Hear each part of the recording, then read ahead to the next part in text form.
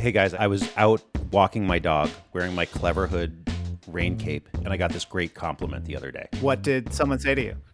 So they said, "Hey, that's a nice umbrella you're wearing." And I was like, "Yeah." and I think he meant it as kind of like, you know, a little bit cutting, but I was like, "Yeah, it is a nice umbrella because I can like use my hands while I wear it and stay dry. It's great, actually." So I'm curious, like, what have you guys gotten comments or compliments or catcalls when you're like out on the street in your Clever Hood? I haven't gotten any compliments or comments on the street, but my children did say that I looked like Superman because my cape is red. Now, Superman had a wraparound cape and it covered his head, and he had to wear it to keep him dry, because in this version, Superman is impermeable to any and all danger except for rain. Then I would look like Superman. Well, and of course, I'm sure you are Superman to your kids, Doug. I loved it. It was a great dad moment. Well, the thing that I like about it is that I haven't gotten any comments, because when I'm wearing the Clever Hood and I have the hood up, and especially if I have my mask on, I feel like I am completely incognito. I'm just moving through the cityscape like a ninja. No one knows who I am. It's really cool. A bright pink ninja. Yes, a bright pink ninja. Yep, and you too can glide through the city like a pink ninja. War on Cars listeners receive a 20% discount off of anything in the Clever Hood store. So go to cleverhood.com/waroncars. Enter code WARONCARS to get your discount. And you don't have to get pink. You can get whatever you want. Any color. Doesn't have to be pink. You don't even have to be a ninja.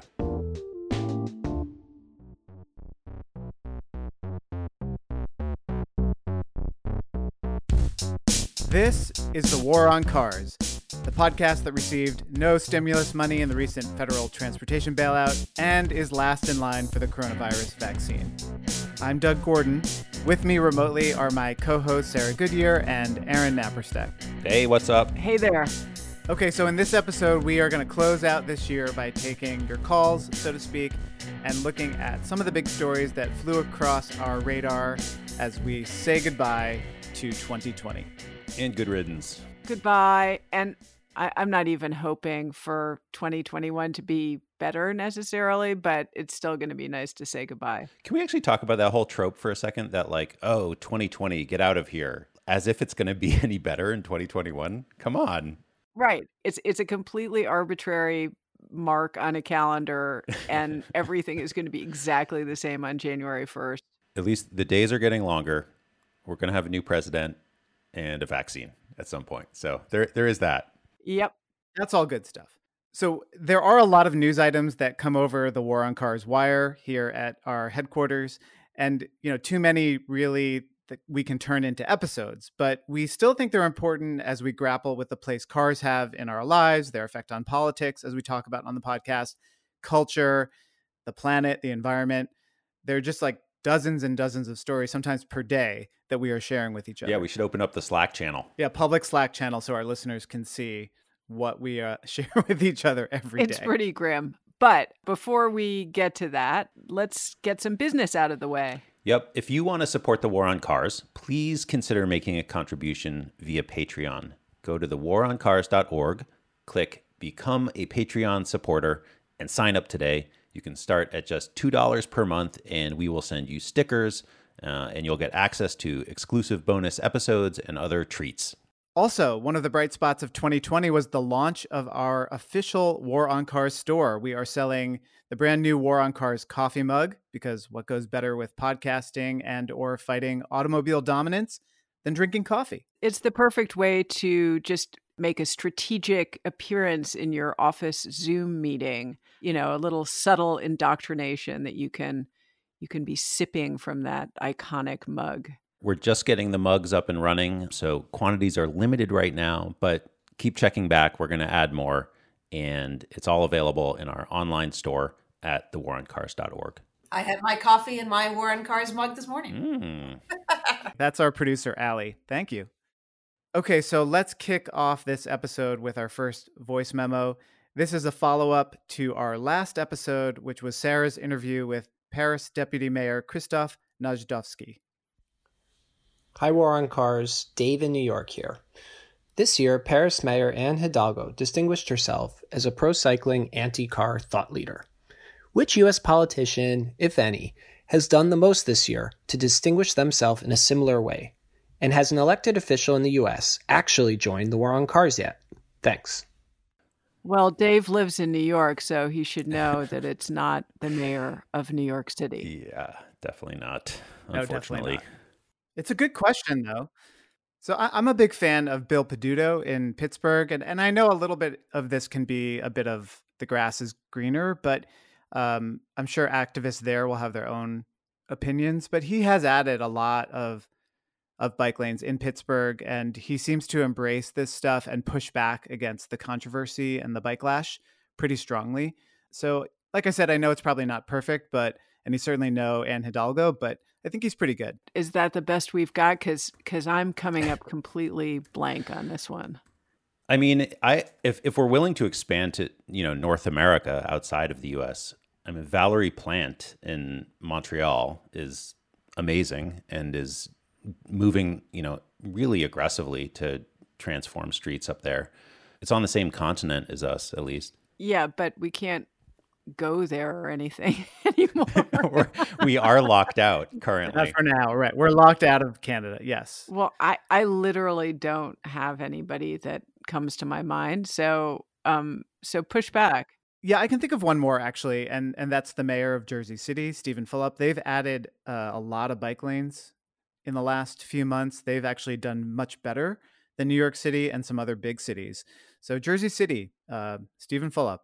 Again, I think local activists probably have their problems, their quibbles, but from the outside looking in, it's not so bad to me. Yeah, it's true. I mean, this idea that it's all about political will and a mayor can fix things by having more will.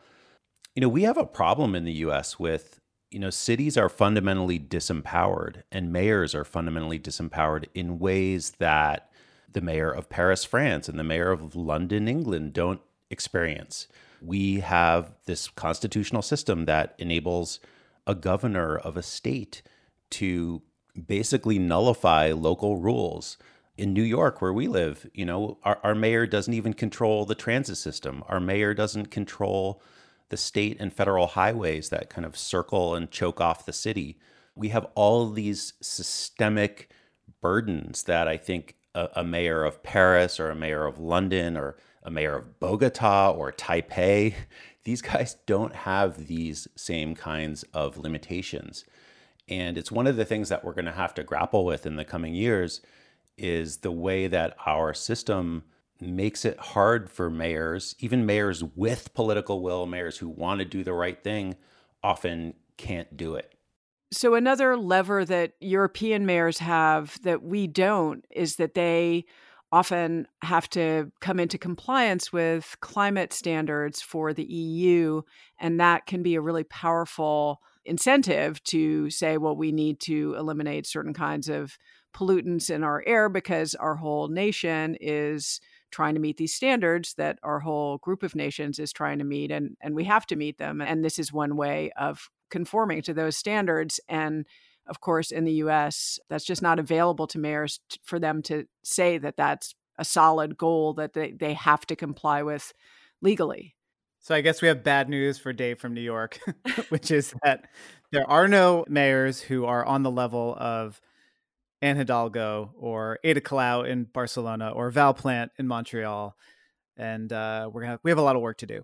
No, and it's like you almost have to go elect two, Democratic senators in Georgia if you want to save your local transit system in San Francisco or New York, or, because those are the people who ultimately have a lot of say over your mayor, which is just a messed up system. Speaking of systemic problems in our country, here's a voicemail we got from somebody in Albuquerque, New Mexico. Hello, I'm Susan Brewster, a retired social worker. As I've watched people in cars idling in long lines for pandemic food distributions, I have a recurring thought. What's wrong with a system in which people feel they must pay the huge vehicle ownership expenses above food for their families? I don't blame those folks. I view them as victims of a messed up system. A country invested so heavily in automobile infrastructure and culture that money for a car is a much more important priority than money for food. I really appreciate Susan having sent that voice memo. in because she said perfectly what I think I've been grappling with a lot and been trying to figure out how do we talk about this on the podcast. You don't want to make it seem like people are making bad choices or they're being irresponsible. In this country, people don't have a choice, and they are really, like she said, victims of a system where they have to prioritize owning a car over affording food or even affording a home. And what Susan is basically saying is a sort of manifesto for the war on cars, that this system is messed up and we're sort of all at a loss as to how to fix it. Yeah, I mean, I've been thinking of it a lot in terms of like, we have this mayoral race coming up in New York City soon, and how can mayoral candidates in New York City, which is still frankly pretty car choked and car dependent, how can mayoral candidates pitch this idea of fewer cars? And I think there's something in Susan's comment that suggests like you have to have a kind of empathy for the car owner and driver, even though you feel like, okay, they're doing something destructive, but you almost have to be like, look, like I'm a candidate for mayor of New York or whatever city, and I want to help you. I want to help you be less car dependent. I want to get this albatross off from around your neck. I want you to be able to live without the costs and the burdens and the just general huge time sink and pain in the butt of car ownership. Just starting to like talk about car ownership as this burden that we need to like throw off.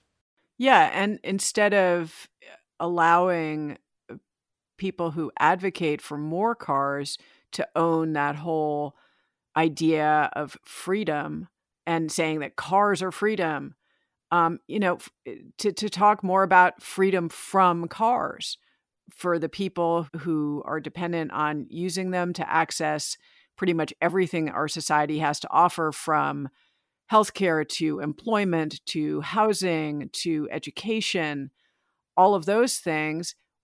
What if you didn't have to have a car to access all those things? Think how freeing that would be.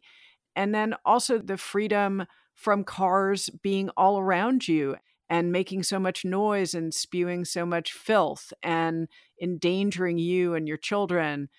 To take this idea that Americans are so enamored of freedom, and for us to claim that and say that that's what we want to give you is freedom from all of these burdens that cars impose. And of course, you have to offer alternatives if you're going to do that.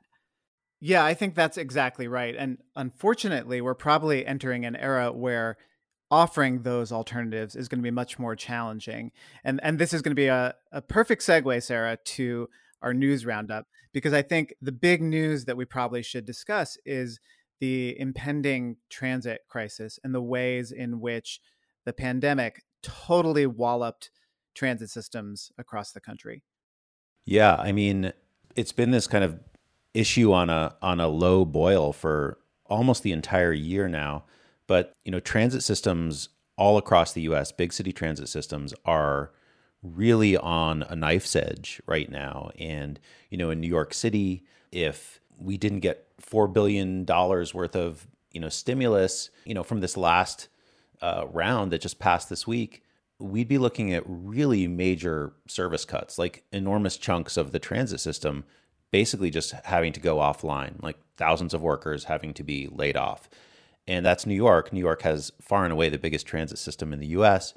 And in smaller cities, these cuts are just going to be devastating, like potentially absolutely zeroing out the transit system. So, if we want to give more choices and more options, we need healthy transit systems. And transit systems are in a lot of trouble right now. Right. And even the work that's been done over the last generation of trying to, create some more transit networks, and advocates have worked so hard to present transit as an attractive option. And there have been so many people working so hard on that.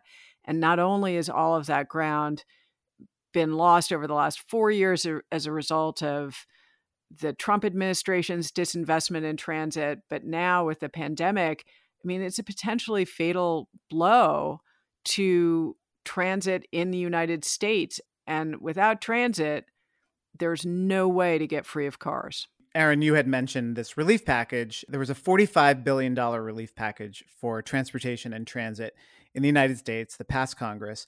The airline industry got $15 billion. Transit got $14 billion.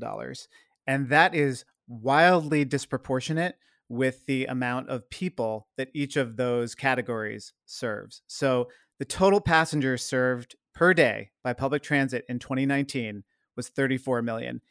Any guess as to the total number of passengers served by day by private airlines in and out of U.S. airports? Any guess? Lay it on us. I don't know. 20 million? 20 million is what Sarah says. Aaron? I would go with like 5 million a day.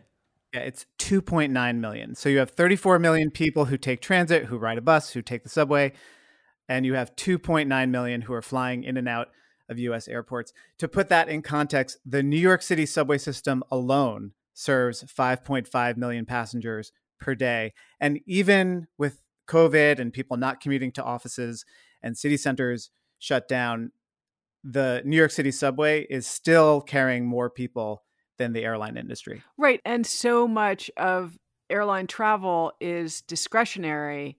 And, so much of transit use is not discretionary. That's the other thing. It's, for instance, business travel by air, which probably has become just a grossly inflated thing, and it's incredibly destructive environmentally. That would be one of the good things to come out of the pandemic, is if people would figure out how to do virtual conferences instead of flying all over everywhere. I mean, I think that would be a good thing, because airline travel is so destructive, and yet we're bailing that out and not bailing out people who need to take their kids to school, or kids who need to travel to school by themselves. I mean, that's like the burden on parents. It's a huge issue. And, the DC Metro, before, I don't know what's going to happen now with this relief package, but before this came out, they were proposing cutting train service so much that there would be no weekend service. They would close the system at 9, and then trains would run every 30 minutes on weekdays. I mean, that would basically render it useless for a lot of people, especially low-income people who have to be on time to work, who don't have the luxury of flexible schedules. So, transit's in real trouble. And this $14 billion is a lifeline for, 4 or 5 months for some of these systems, but certainly isn't a long-term solution for really any of them. Well, and sort of similar to our, mayor in New York City who, commutes around in a pair of SUVs. Guess how our Congress people get to work during the week? They're all flying around the country in, aluminum tubes. They don't use transit. They don't use buses and subways for the most part. I mean, there is of course our president-elect Amtrak Joe, but for the most part, the people who passed this legislation, these are people who fly all the time, everywhere.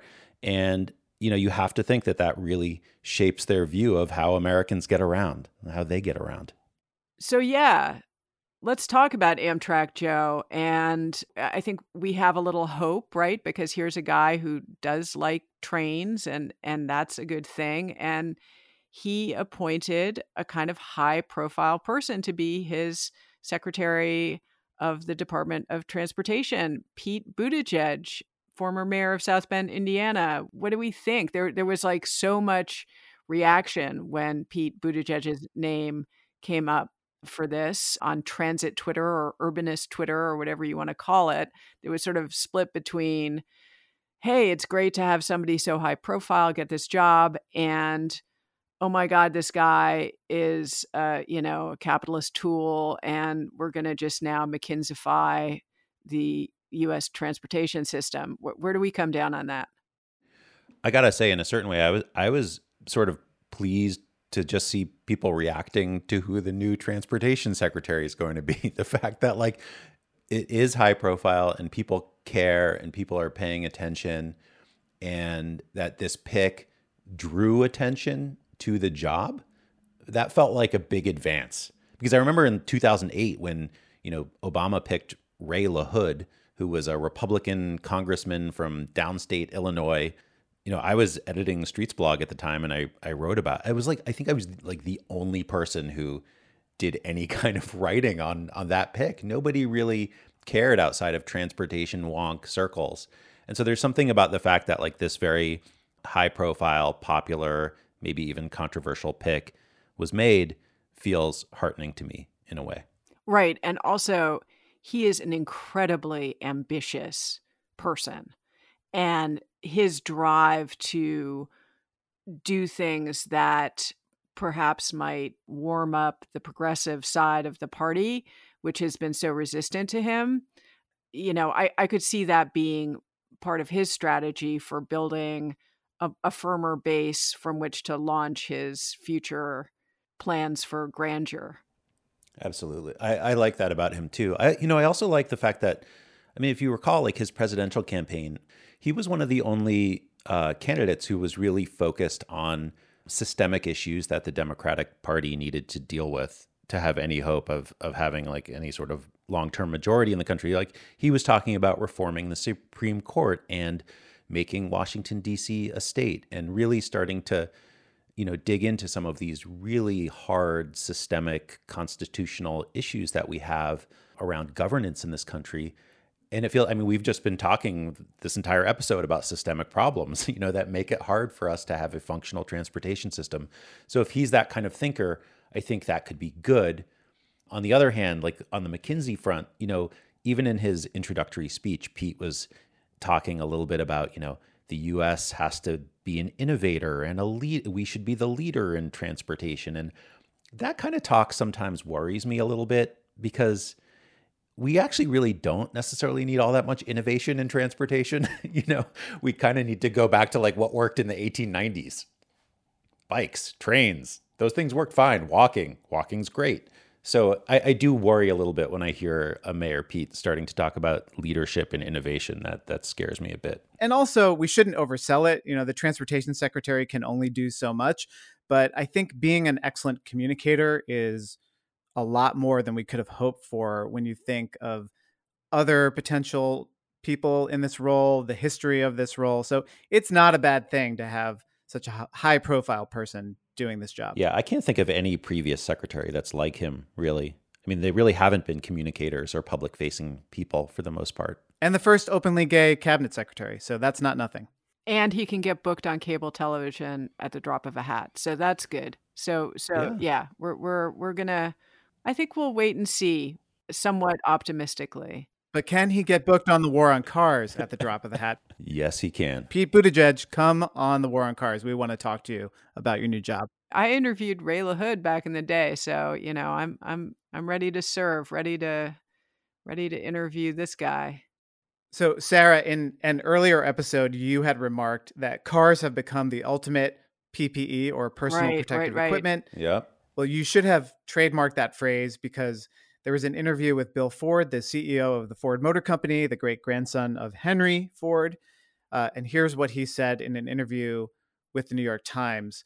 He was asked, what do you believe will be the lasting impact of the pandemic on your business? And this is what he said. He said, one of the things that we certainly hadn't thought about back in March was the fact that cars and trucks in some way are the ultimate personal protective equipment. So people who hadn't owned a car or truck and were reluctant to get into either public transportation or a shared type of transportation decided they really wanted to have their own vehicle. And basically he was saying that when the pandemic started, they thought they were going to really take it on the chin and the auto industry was going to be hit pretty hard. And he said, other than a couple of tough months, sales have been kind of through the roof. And it wasn't something they were expected. Yeah.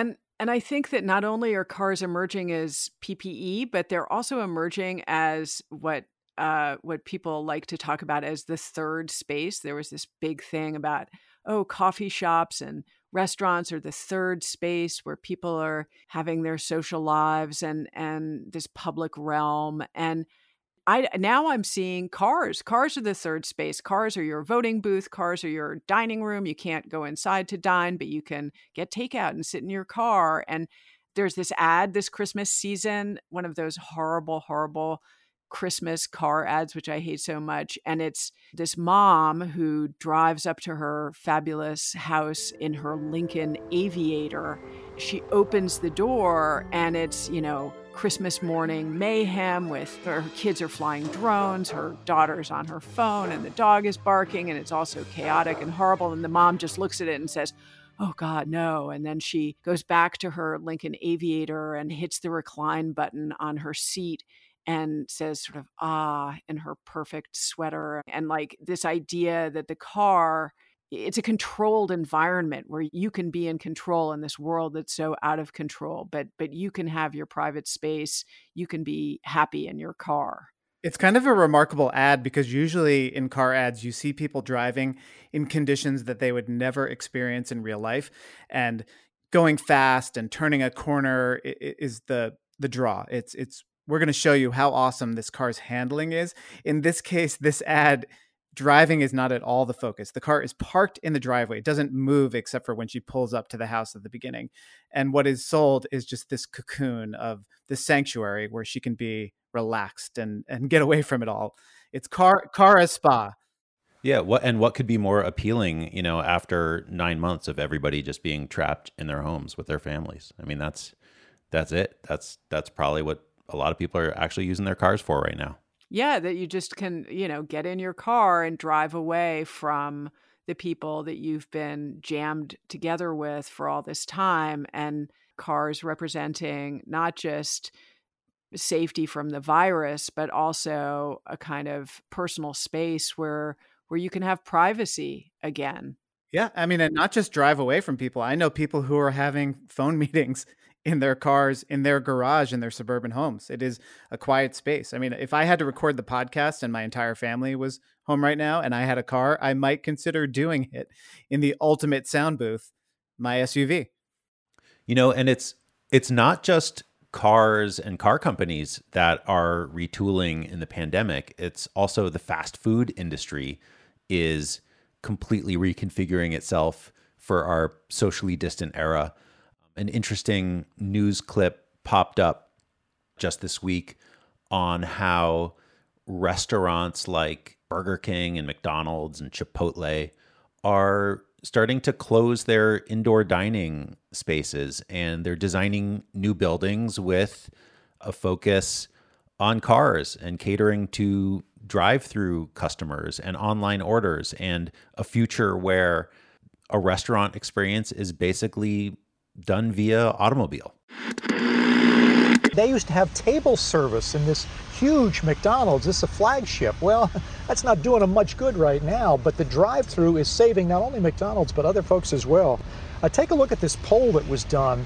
74% of people say that they are using the drive-thru either more or just as much as they used to, while not going as much to their neighborhood restaurants. And, that's saving some of the fast food business. And, McDonald's is a prime example of that. Other companies are getting into drive-thrus that hadn't been. Yeah, hi, could I get maybe just one more sausage McMuffin with egg, please? Okay. That's all. Great, thank you. That's the 16th one. Honestly, I feel like this pandemic is just systematically destroying every single thing that I love and that makes life tolerable for me. It's really just so sad.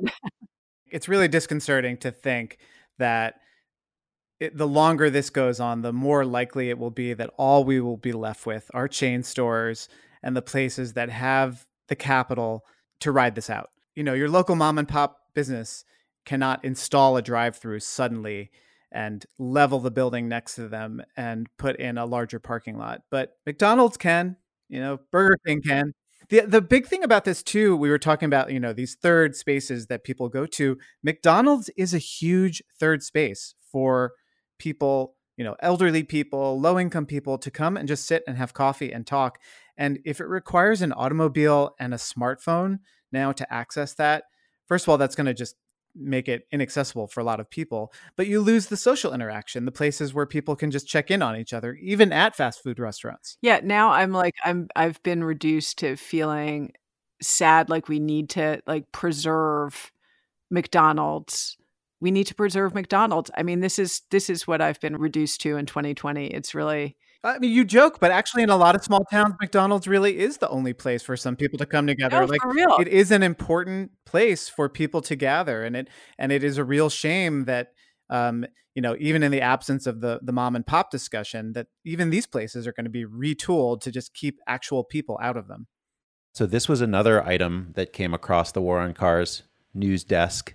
that we were all chattering about, but the fact that the owners and operators of more than 500,000 diesel pickup trucks, I'm reading from the New York Times now, have been illegally disabling their vehicles' emissions control technology over the past decade, allowing excess emissions equivalent to 9 million extra trucks on the road, a new federal report has concluded. So people are tampering with their diesel trucks on purpose to make them pollute more, which is just like, what is wrong with us? USA. Yeah, that's bad. Oh my God. So in a way, this is basically like the Volkswagen emissions cheating scandal, but not at the corporate level, at a total individual level, right? Right. So I'll continue reading this New York Times story. But in this case, no single corporation is behind the subterfuge. It is the truck owners themselves who are installing illegal devices, which are typically manufactured by small companies. That makes it much more difficult to measure the full scale of the problem, which is believed to affect many more vehicles than the 500,000 or so estimated in the report. The EPA focused on just devices installed in heavy pickup trucks like the Chevy Silverado and the Dodge Ram 2500. And about 15% of these trucks appear to have these defeat devices installed in them. So it's a lot of trucks and truck owners are doing this. It's so fucked up. It's just like, it's so demented and weird, and that this is our culture, that people are choosing to do this. Yeah, so it's nuts too, because Volkswagen was fined almost $3 billion, right, for this diesel cheating software that they were installing. And that was just in the US that they were fined this. But in this case, what are you going to do? Like, go after all these millions of car owners, go after the companies that are selling these little tampering devices, these things that basically just tell the emissions inspectors, oh no, the car is fine. I don't know how you solve this problem. I guess you could make it illegal to manufacture these devices or to sell them. That would be one thing, but freedom is always the answer to that. I mean, right? Yeah, I mean, we have, every vehicle in the US to be licensed, you have to go get it inspected once a year. So if we had a legitimate motor vehicle inspection process on the state level, they could presumably, find these devices and remove them and make the car illegal to drive. Could also go to, Amazon and find the guys who are selling these, quote unquote, diesel tuners and just, take them offline, take them down, treat them like they're criminals and racketeers and they're destroying the planet. That's what they did with bump stocks, right? Which is sort of like it seems kind of like an analogous thing to me. And let's not underestimate just how deadly air pollution is. This is one of my things that I feel like people do not understand, and actually probably it's just too painful to think about. But air pollution kills hundreds of thousands of people in the United States every year. We don't really even know how many, because a lot of them die of cardiac problems or lung problems. You can't tease out how much of that is from air pollution, but a significant number of people are dying from this. And that's another news story that I wanted to bring in.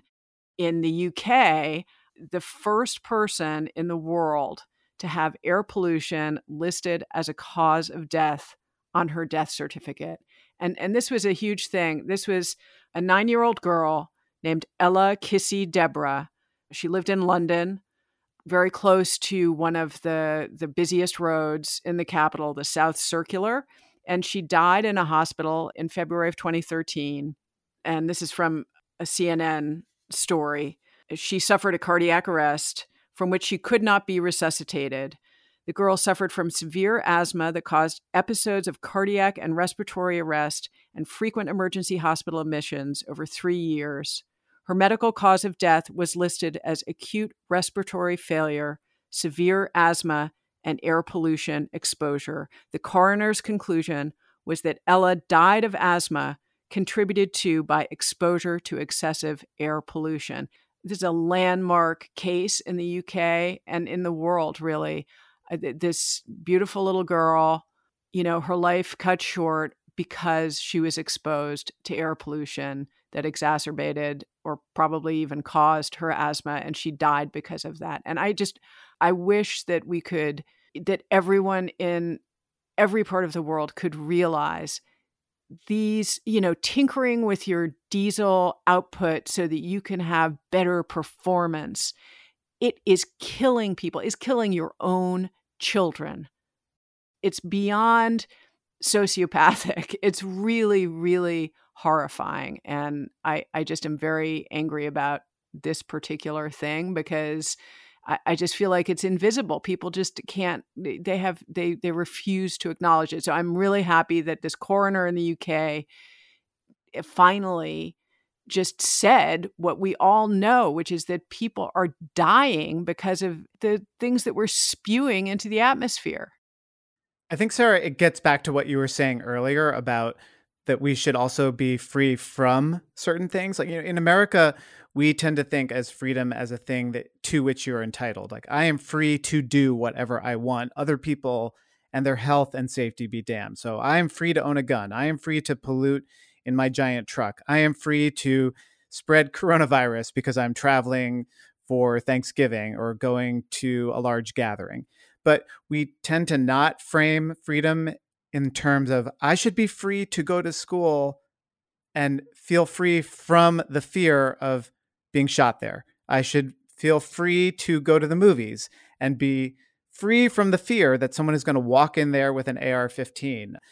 Grocery workers should be free from the fear that some jerk is going to come in without a mask and just say, freedom, freedom, freedom. I don't have to wear one. And so I think this really gets back to, I don't know how we shift that perspective where freedom should also be interpreted as how we treat each other and allow other people to live lives as freely as they want to live as well. Yeah, I mean, I don't know. How do we shift the perspective? I think there's some piece of it that involves people who feel this way, progressives basically, who want to see Americans getting better at taking collective action and taking care of each other and taking care of the world, that there's a certain way in which I feel like we need to reclaim these ideas like American freedom. Like, actually, if we do a better job of taking collective action and taking care of each other and taking care of the environment, we're creating a form of freedom, And these guys who are choosing to make their vehicles more dangerous and polluting and ruining other people's lives with their diesel defeat device garbage, that's not freedom, actually. That's a form of tyranny. That's a form of oppression. I just feel like if we can sort of reclaim these fundamental American ideas, we might have a better chance of moving the dial on some of this. Okay, so speaking of freedom, our last news item, a lot of people have experienced the freedom of riding a bicycle over the last 10 months. The bike boom is real. It happened. Tons of people were buying bicycles to get around, either for transportation or recreation.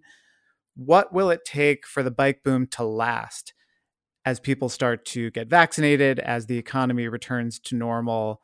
What do we think is going to happen? Andrew Hawkins, writing in The Verge, has a great piece on this, and he says it's going to be tough. It's going to be a turf war, as we're all used to. But what do we think is going to happen next? I do think that you have a lot of people who are younger, who are in their 20s and 30s, who are getting, they were already bike curious, should we say? Sarah, that's another term I think you might need to trademark. I'm not sure. Someone has probably said that before, but that's a good one. I'm sure somebody has said that.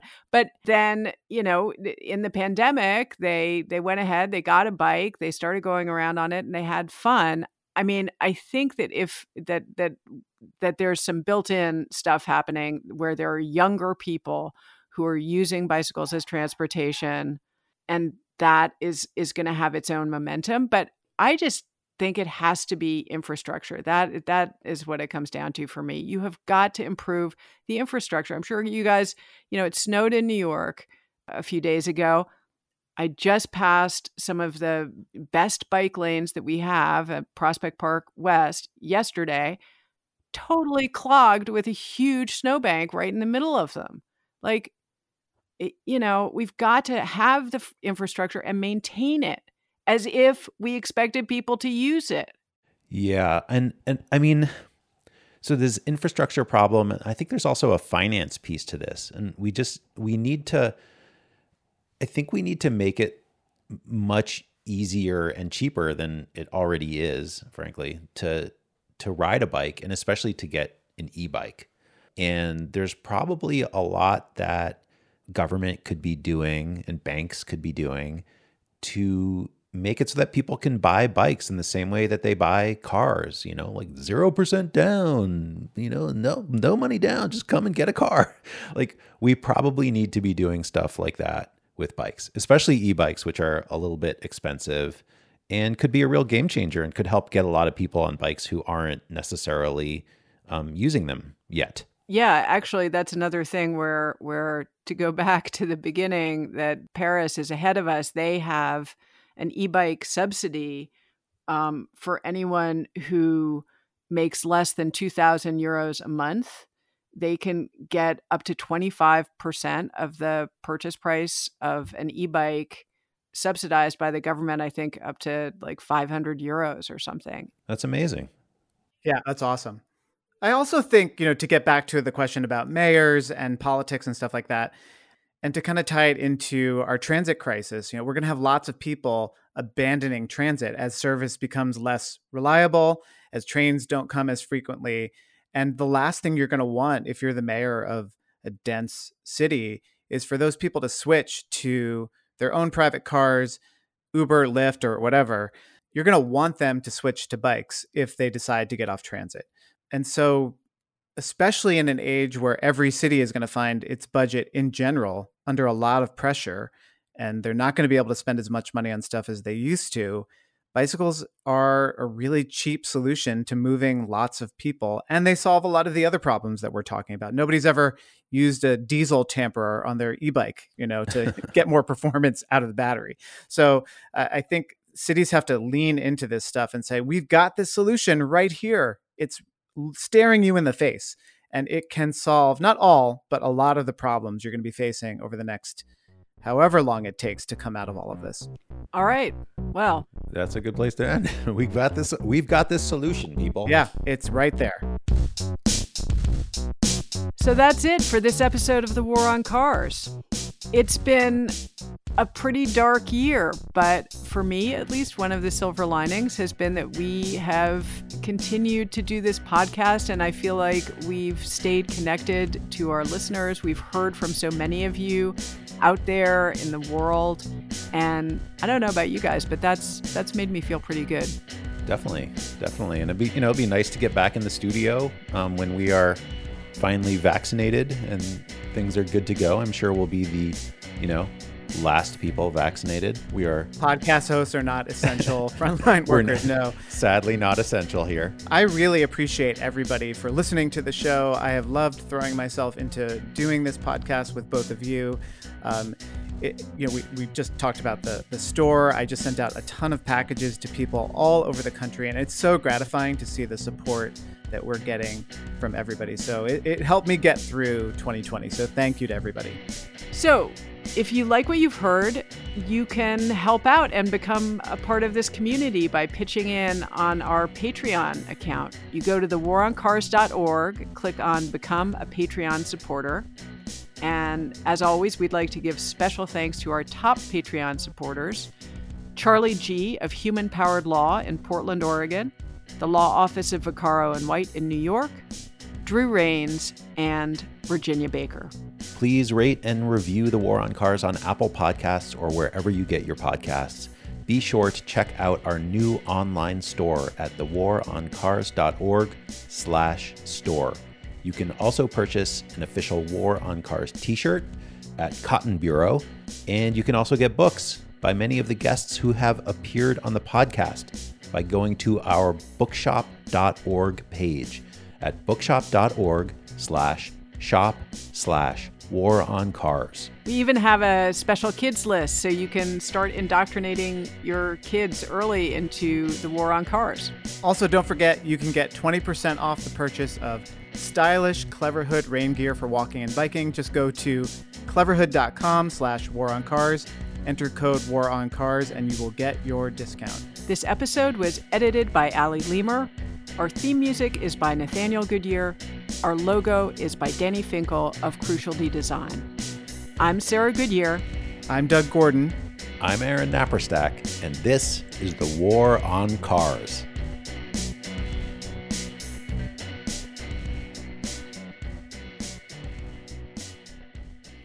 This is Rachel in Seattle, Washington.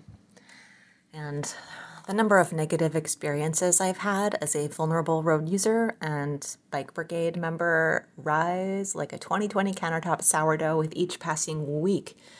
But today, I just want to extend my gratitude to the War on Cars team for helping me feel so much less alone as the only cyclist in my friend group.